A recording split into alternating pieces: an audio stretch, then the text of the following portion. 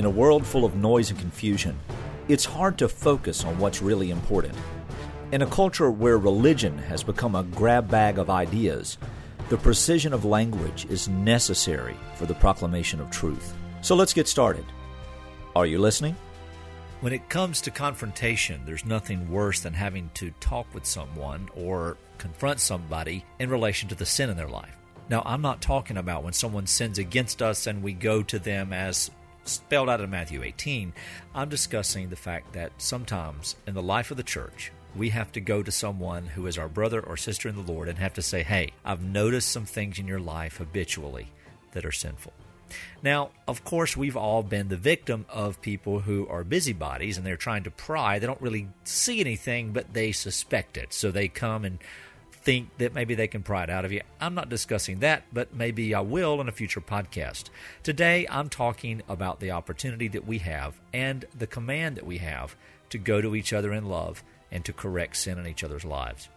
It's a very delicate thing, and quite honestly, I'm not so sure that it's ever been done correctly toward me, though there have been some times of rebuke in my life that was well placed and well timed, and by the Lord's grace it was well received because I knew they were right, but their process and the approach that they had was a little off kilter.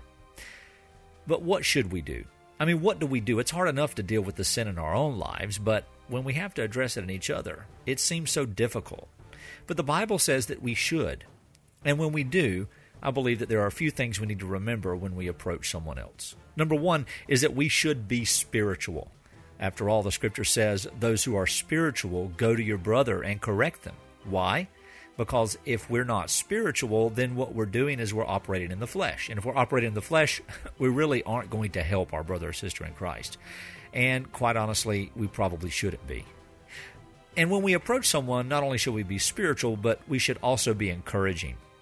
How do we encourage? The Scripture says to encourage one another onto work and good deeds. So that is really the command. And when we see someone in sin, we should, yes, of course, say, hey, this needs to stop in your life. But more importantly, we should encourage them with the gospel, because it is the power of Christ and the gospel that allows us to, in some sense, mortify our flesh. We also should have a heart of a teacher. We should be equipping those around us, especially those struggling with sin, rather than just rebuking continually. If we see what Paul says in 2 Timothy, he says that the Word of God is useful for teaching, for reproof, for correction, and for training in righteousness.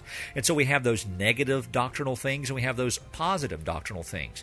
They all fall on the idea that we are equipping our brother and sister in Christ. We're not just shaking them real good, pointing a finger in their face and saying, hey, straighten up. After all, that's not how we are going to want to be approached.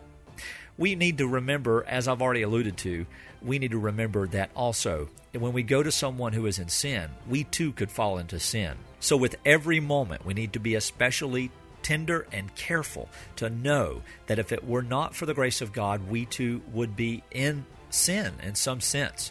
And if there are some things that probably are temptation for us, we best not even deal with trying to confront that type of sin by ourselves, because we could fall prey to it. Above all, we need to be understanding and loving, and we need to learn to listen. Even if we have to be firm, we can also be compassionate. And we need to really listen. When we see God grant repentance in the life of those people we're talking with and we're trying to help, we need to be compassionate. We don't need to be so firm to say things like, well, you know, I know you say you're sorry, but I don't believe you. Those things don't go anywhere in a relationship. And most importantly, they're unbiblical. Let's take people at their word and let's walk with them and see. When someone continues in sin, we can say, hey, we talked about this. Let me understand, or help me understand, what we didn't understand. You get the point. We should also be forgiving.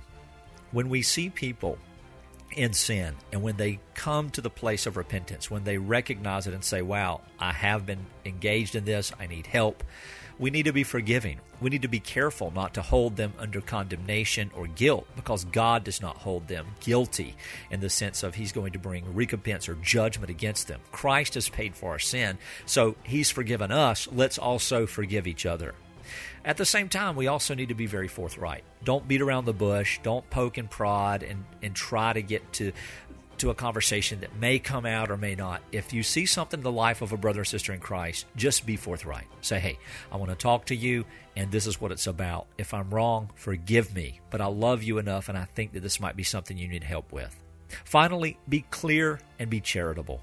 Be very clear. Just like you have to be forthright, you need to be very precise in your language. Don't talk about things that you think. Talk about things that you see. Talk about things that are evidenced by their actions or words or emotions. You know, if someone is feeling differently and you see them withdrawing, don't automatically assume then also that it's sin. Sometimes you might have to confront someone that it may be sin, but you don't know. So don't assume the negative. Just ask. Be forthright, be clear, and be charitable. Ask the question, hey, is everything okay? And if they say yes, and you have no evidence to the contrary, accept them at their word. If someone says, yes, I'm struggling with that sin, would you pray for me? Would you hold me accountable? Would you help me through this? Then by all means do it. If you can't or you need a help, please go to your local church. Please find another brother or sister who can walk with you. But above all things, continue in the faith. Continue to pray, because prayer availeth much. And in all this, it goes without saying, but I'll say it anyway. Please have a love for those that are around us. Please have a love for the saints. Please have a love for the sinner. And you might say, well, what sin do I need to approach this way? Any sin, whether it be attitude, whether it be gossip, whether it be substance abuse, or whatever. Any. But do so with spiritual hearts and minds, empowered by the Holy Spirit through the Scripture. Again, most of all, pray. Love you, beloved.